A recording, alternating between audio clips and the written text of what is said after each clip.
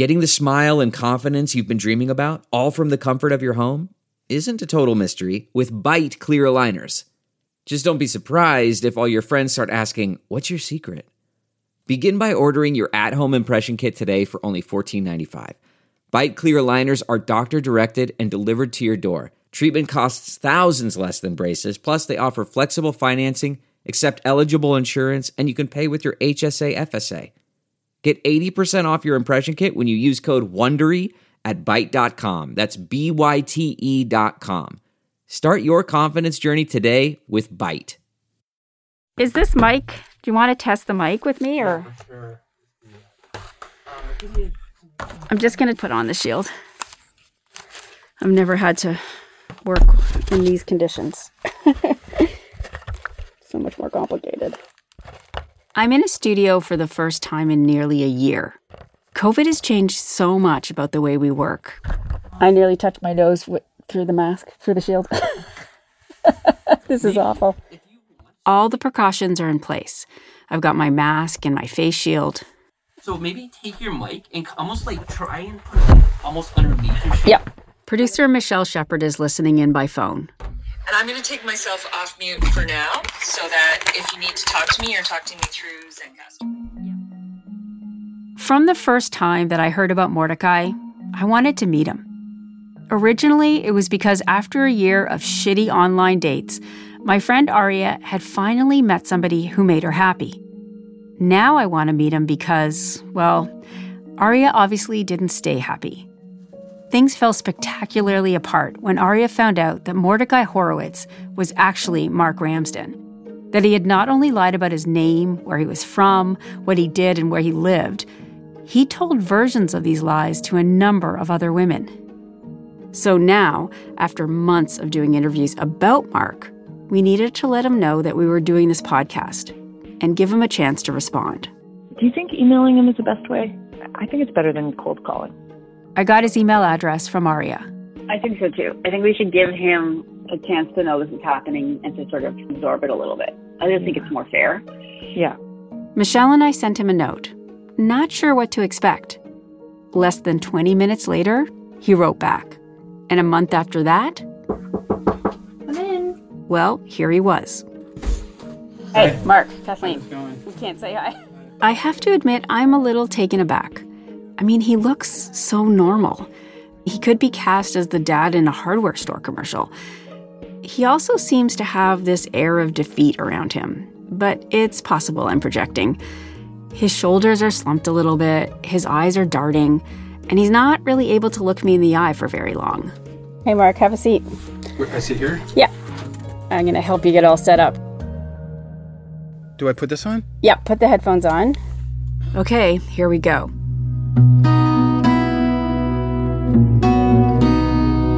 I'm Kathleen Goldhar, and this is Do You Know Mordecai? But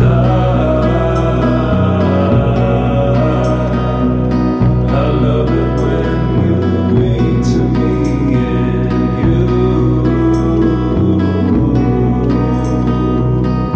you can read me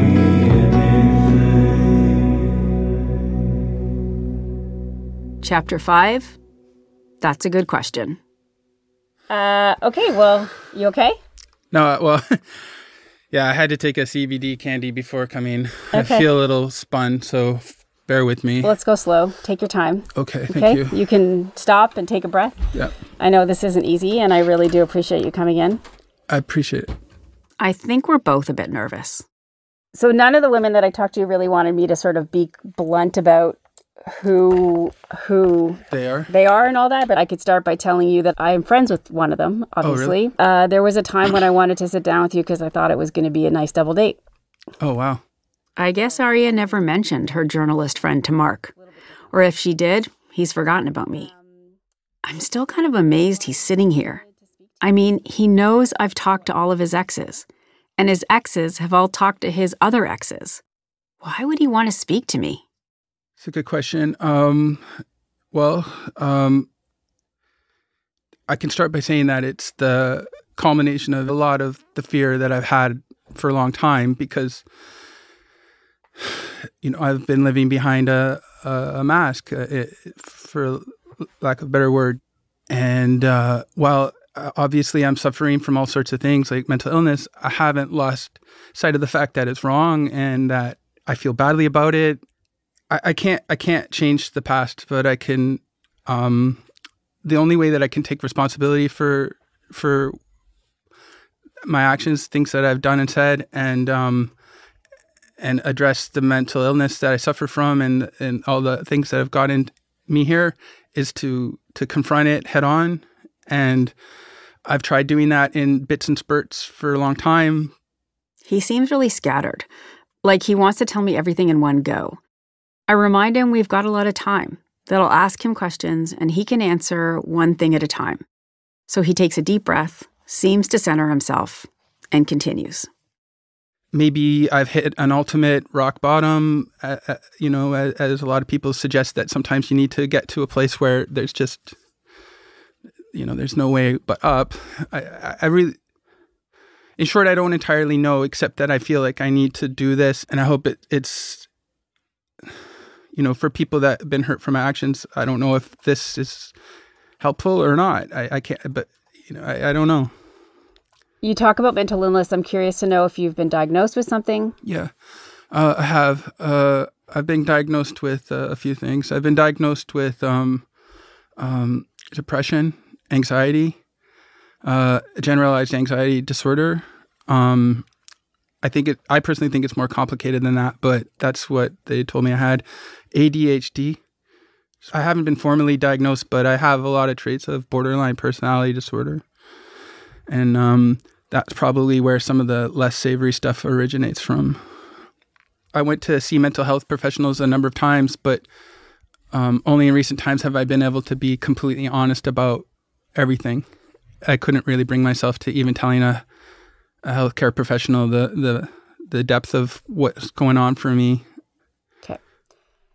So do you have a job now? Do you work? No, not right now. Mark told me that he gets his money from a government disability program and that he was currently living in a shelter. It's a full service shelter. It's a pretty good spot for right now. Yeah. Okay. Yeah. Would you say you have a profession? Good question. I make a lot of art, but that's how I feel that I do, right? And I make art, but no, I don't have a profession in the normal sense. That's for sure. And I know you told a lot of the women that you're with that you were a screenwriter. Tell me about your screenwriting. I write, but I haven't had anything published or produced, no. And stand-up comedy? I know there was a few that you mentioned you had done that. Yeah, I have done that. It's not been very successful. Okay. I want to know if Mark will admit to all the things the women have told me that he's done to them for years, and why he lies so much. But before we go down that road, I want to know about his background. I mean, if you're going to try to figure somebody out, you got to ask about their mother. My mom's a nurse, or was a nurse. Like a working class family, but my dad was working in finance. So he was kind of social climber, I guess. I grew up in different places, but originally here in Toronto. I was born here. In 1979, we moved to St. Louis, Missouri. It's in the United States, as you probably know. Thank you. I'm sorry, I'm nervous. That's okay. Yeah. Are you familiar with Paris? I am familiar with Paris. I believe that's in a country called France. Right? Yeah. Okay. Yeah. So we moved there. My dad worked for a company called Revlon. I'm sure you know that one too. Mm-hmm. But like a subsidiary of them. And then we moved to St. Louis. And that's actually when things got really difficult there. With my parents, their marriage was on the rocks, and my mom was, becoming less and less attentive to my sister and I. Most of the women that I've talked to have heard this same story. He spent a few years in the U.S. and Europe growing up, and his parents' marriage was strained. I reached out to Mark's dad, and he confirmed this. So this part of Mark's story is true.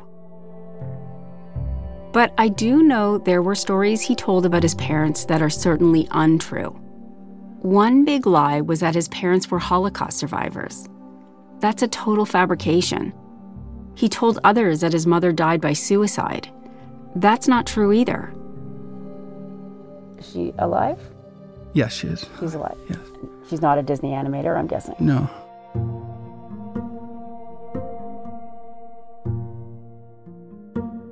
When did you first start dating? Good question. Like my first kiss and all that sort of stuff happened in Paris. Or actually on a class trip to Switzerland. On a ski trip. But girlfriend, I kind of, my high school years were pretty down. I was pretty depressed and shy and just withdrawn. So I had like little encounters with women or girls, I guess at the time we were teenagers. And then a friend of mine and I went to Mexico when I was 17. I had to get a permission from my mom, like to sign a waiver for us to go. And I met a girl there, and it was short, but it was the first kind of girlfriend kind of situation. I asked Mark if he remembers when the lies started. You know, it was a gradual progression. I remember the first lies I remember telling were to cover up what was going on at home. You know, like I think I started to paint a narrative that we were a much happier family and things were good. What was going on at home? I know you mentioned that there was tension, but right. So far I don't really hear anything terrible yet. So So tell me a little bit about what was so tough. Okay. Here's the thing. Both of my parents, I know they love me, but they were neglectful, very neglectful. We were fed and clothed and got to school, but all the in-between was pretty empty. And she had been a loving and doting mother up until around the time we moved to St. Louis. And then that kind of just went out the door. And I remember feeling, you know, envious and of people that like who had seemingly better family life. So I don't remember saying an explicit lie, but I do remember doing a lot to make sure that everybody thought things were okay and that my family was fine. My mom, you know, I put emphasis on things that did happen. My mom, you know, made me a nice sandwich or whatever, and forget that the night before my sister and I showed up at the table and the cutlery was up, like everything was upside down literally, or she was passed out or whatever. Okay. Right.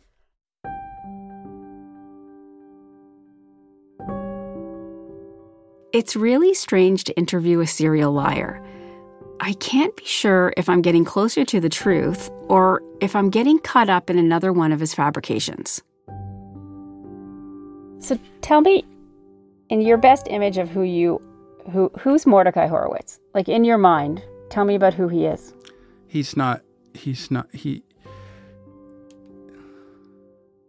I guess it's just a culmination of a desire and a vivid imagination and an inability to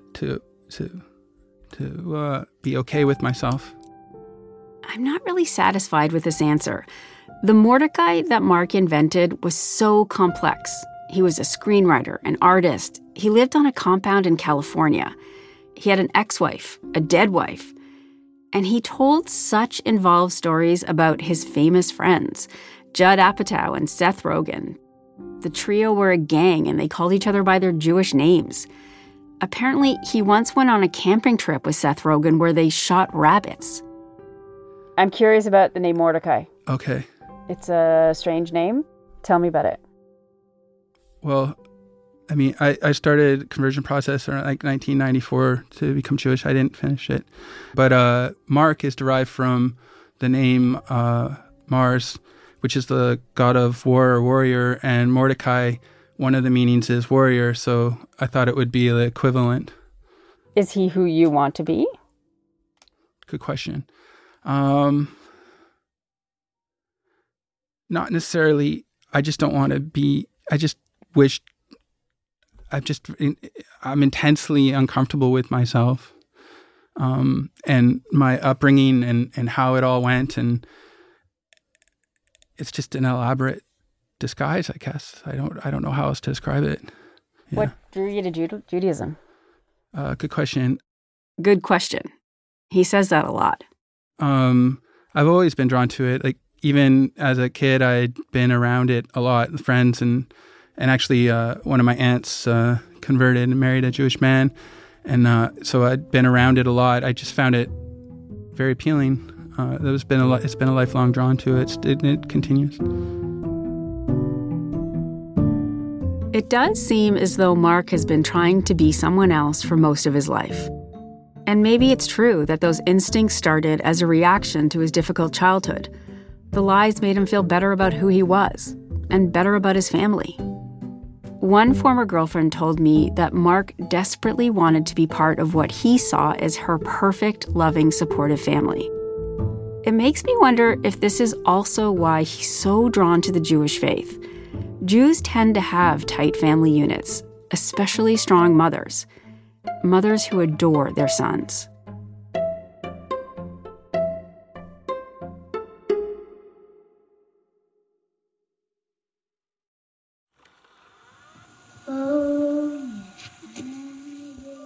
I'm David Kushner, and this is my brother John. Growing up in Florida in the early 70s, kids were free to run around for hours outside. No plans, no cell phones, just a promise to be home before dark.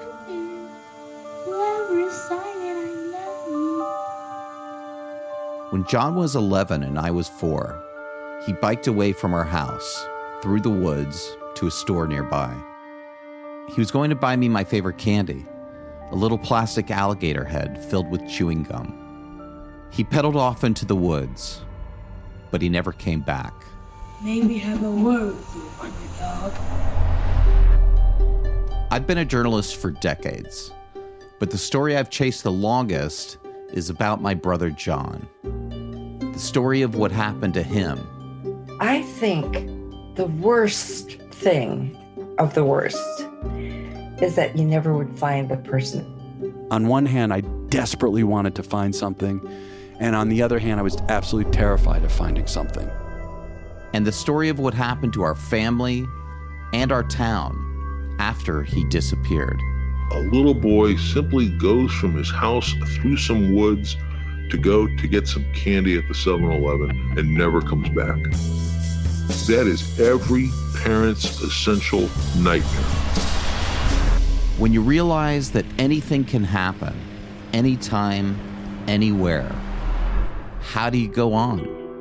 I just wanted to talk with other people who've gone through it.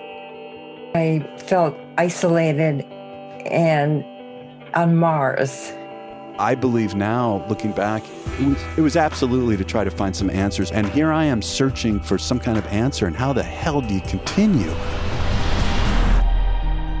This is Alligator Candy. Coming this May, a new podcast from UCP Audio and Transmitter Media. Follow and listen wherever you get your podcasts.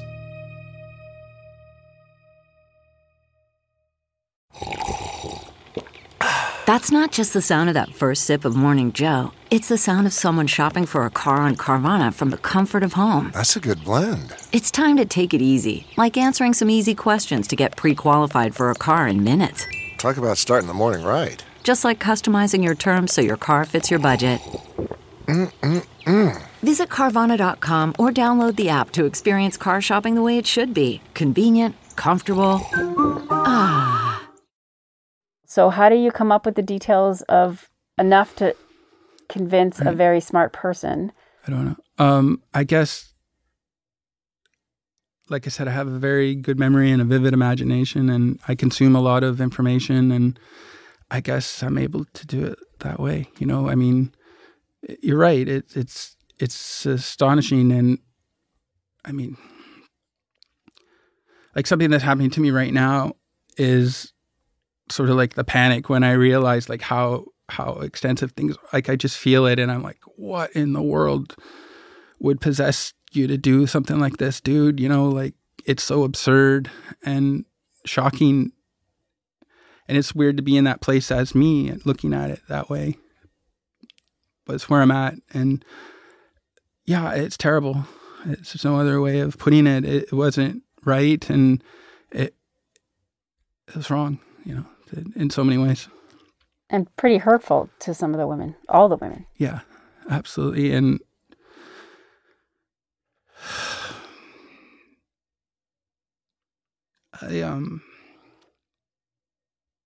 I liked and in some cases felt love for people that I hurt, and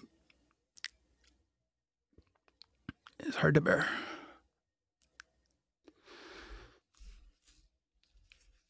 It was hurtful. It was selfish. And, I feel badly for everybody that come in contact with it, I mean. Sorry.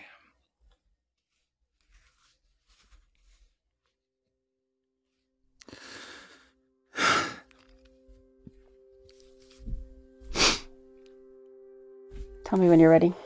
Okay. Sorry. I'm ready.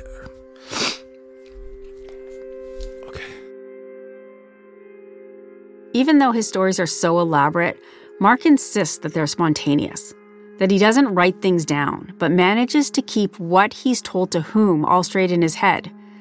I find this a bit hard to believe. I've seen how his lies grow and evolve from woman to woman. It sure seems like he's working on them, adding details, firming up accounts, making them better. So I'm just going to go through some of the things that you've told women. And okay. You were never in the military, right? No. Never. What about $6-7 million in the bank? Right. What about it? You told people you had it. Oh, yeah. I guess to present, again, to mask the embarrassment of my situation, I'm sure. What is it about California? Again, I think it was just a spontaneous thing, and then it kind of bloomed into something much bigger. I guess probably because I had been there and it was in my mind and part of what was going on for me. And then, like a lot of the things that I tell, it's born from a kernel of experience or truth, and then gets distorted, sometimes more than others. It's not logical. For someone who insists he's working on bettering himself, I'm not seeing a lot of self-reflection. I know it sounds like Mark is humble and apologetic, but before I sat down with him, I told all the women he dated that I was going to be doing this. They all told me the same thing. Mark would be contrite. He'd apologize. He'd even cry. They knew this because this is how he reacted when they confronted him. They told me he'd sound convincing, and he does. I know he sounds very, very convincing, and I want to believe him. But when I think about what the women said about how he'd react to my questions, they were dead on. He says, look, I have problems. It's true. I have personality disorder. And I lie. He can lay it out very clearly because he's an expert at convincing you that he should be given a second chance. But he will not change. This is what he does. He's a serial deceiver.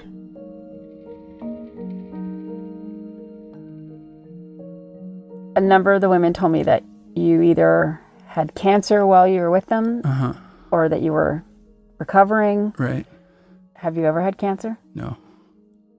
I don't know why I said it, to be honest. I think just to help explain some of why I'm not getting things done or something like that. Could it also been an excuse so you could be with somebody else? Like, was there times when you said you were in LA, let's say, when you were actually with somebody else? Or you were in the hospital, right? Very, very, very sick. when you weren't. You were with somebody else.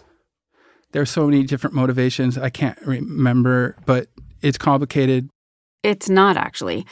We tracked his lies, and according to our timeline, there were multiple times when Mark told one woman that he was in LA getting treatment or in a hospital in Toronto or Montreal when he was actually hanging out with someone else. You know, in that distorted fucked upness that can come over me, where these anxieties all work hard to tell me to do things that don't make sense, like make up a story or whatever. It doesn't make sense at all.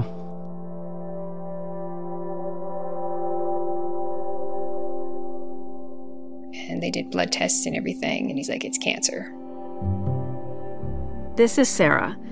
She's the woman who didn't have a romantic relationship with Mark, but her story was the one that really broke me up. And I was absolutely devastated. Like, there was several weeks where I was just, like, everything in my life was dampened, and I was so crushed that I could lose my best friend. Well, yeah. I feel terrible. Like, this woman, I care about her. I do. That's the bizarre part about it, all of this. And here's the other bizarre thing about that is I think in my mind, I felt that it was helping her in a way. And it is totally illogical, and you're right, it was hurtful. Ultimately, sometimes the opposite effect of what I want happens is that. And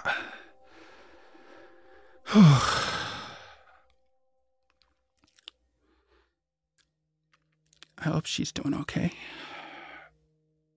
Fuck.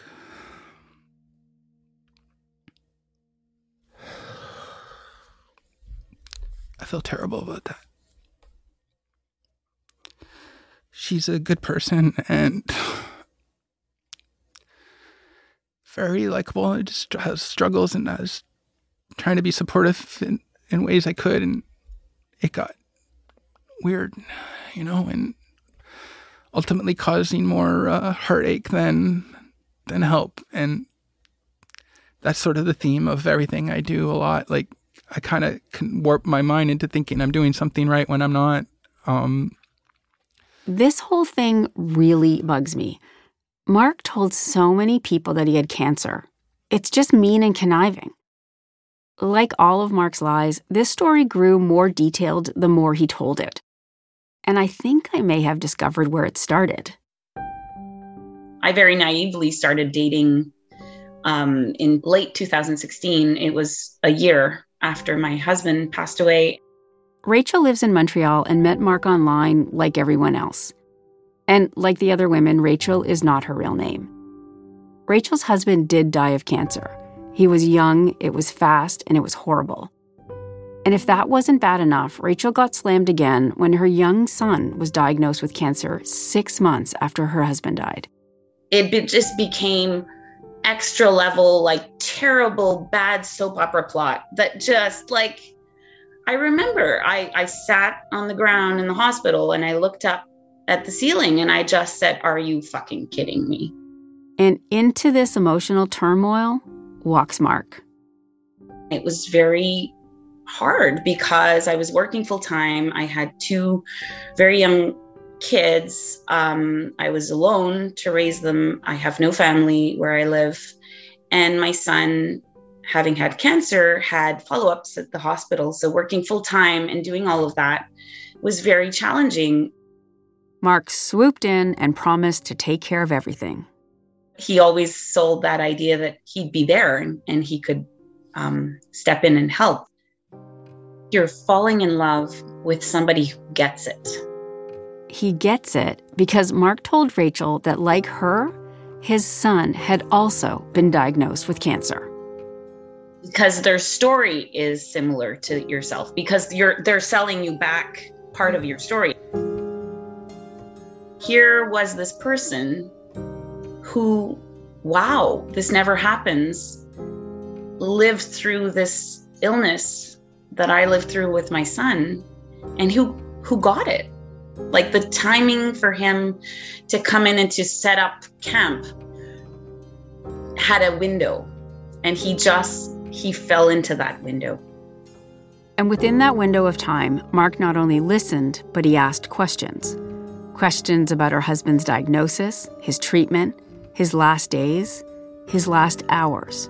Rachel remembers Mark was obsessed with these details. Well, how does that feel? How does that feel to hold your husband's hand as you know that he's dying?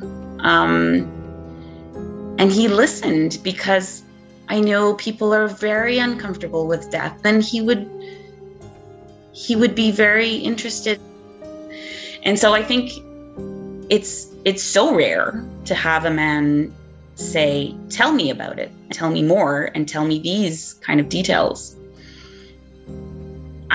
I couldn't imagine it in my head as anything other than caring.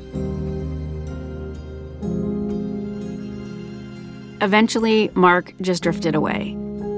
And 3 years later, by the time Mark was courting my friend Aria, he had a well-rehearsed and solid story to tell about his dead wife.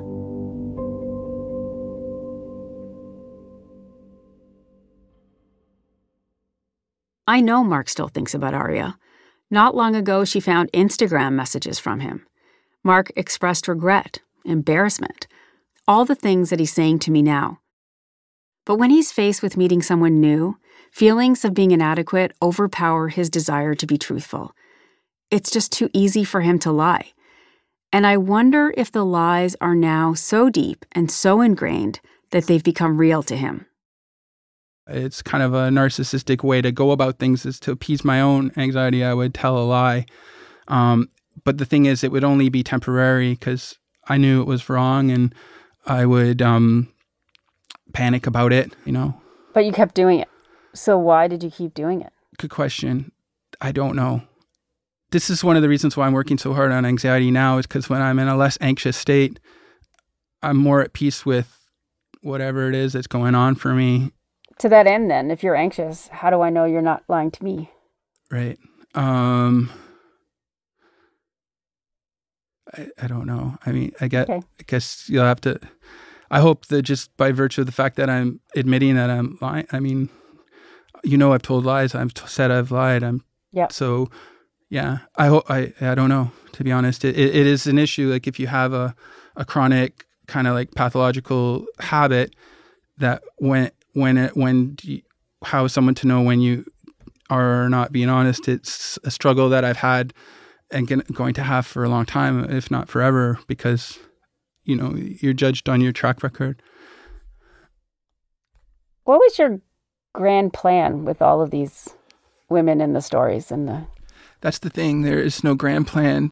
You know how for a person who's sound of mind, they're going to be in a fight or flight state and more realistic conditions where you're about to get hit by a train or someone's trying to steal something from you or you know, all these sort of over-the-top melodramatic things. For some reason, for me, I feel it a lot of the time. And I think short-term, that's it, immediateness.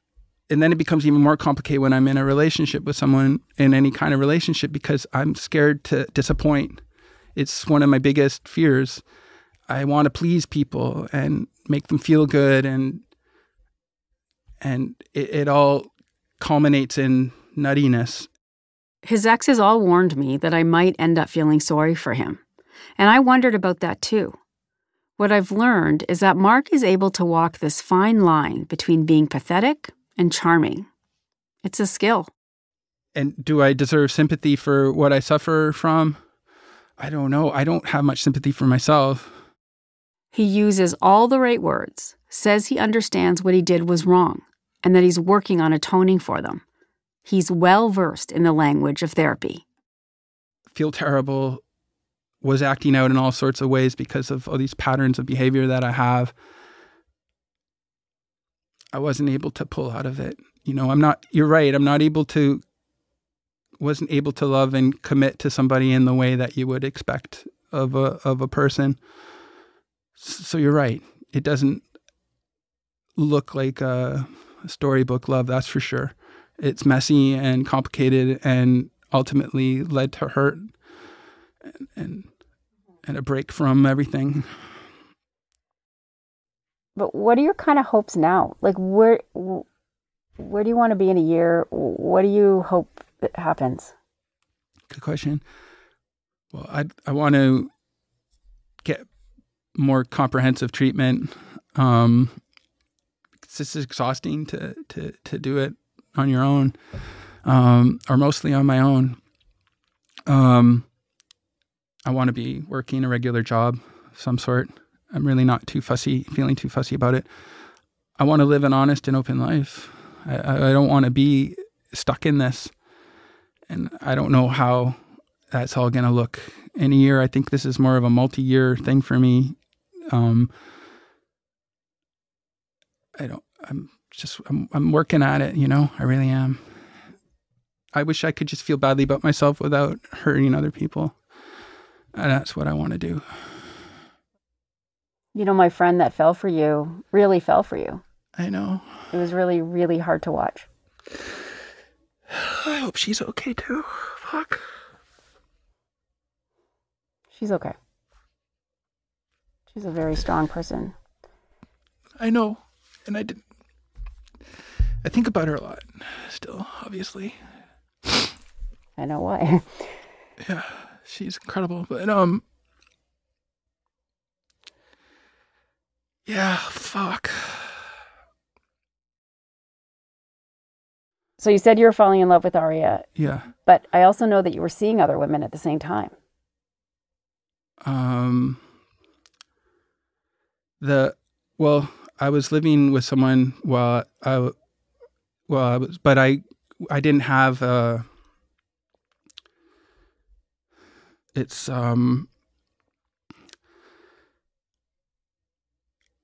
hard for me to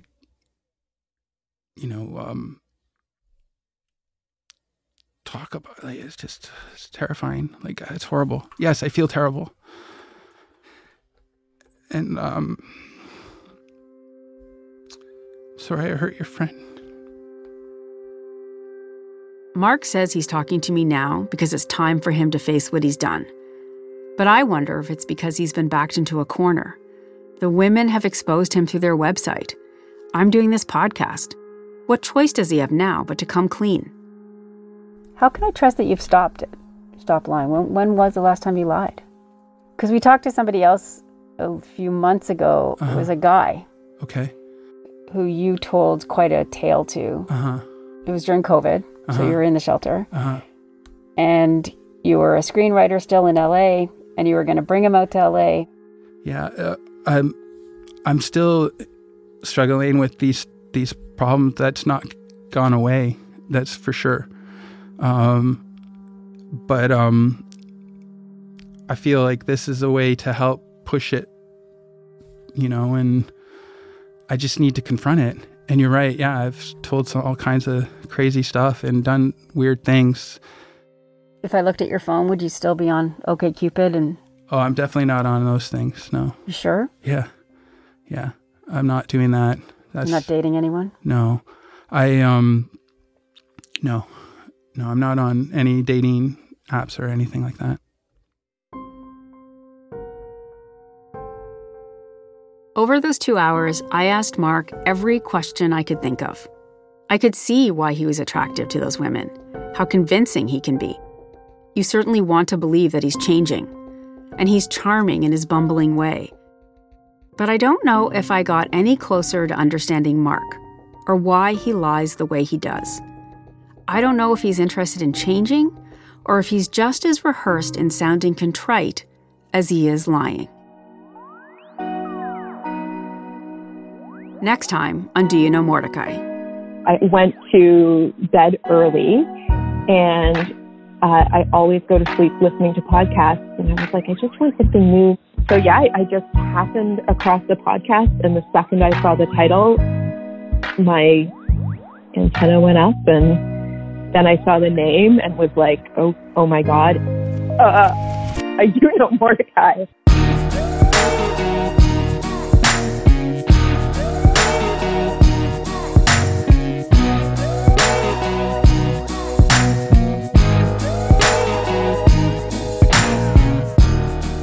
This podcast was written and produced by me, Kathleen Goldhar, and Michelle Shepard.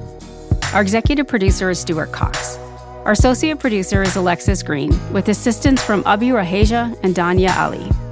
Sound design and mixing by Mitchell Stewart. Our theme song is created by Quiet Type. This is a UCP audio podcast in collaboration with Antica Productions. Our UCP audio team includes Jessica Grimshaw, Jennifer Sears, Josh Block, and Amy Bell. For more information, go to our website at ucpaudio.com.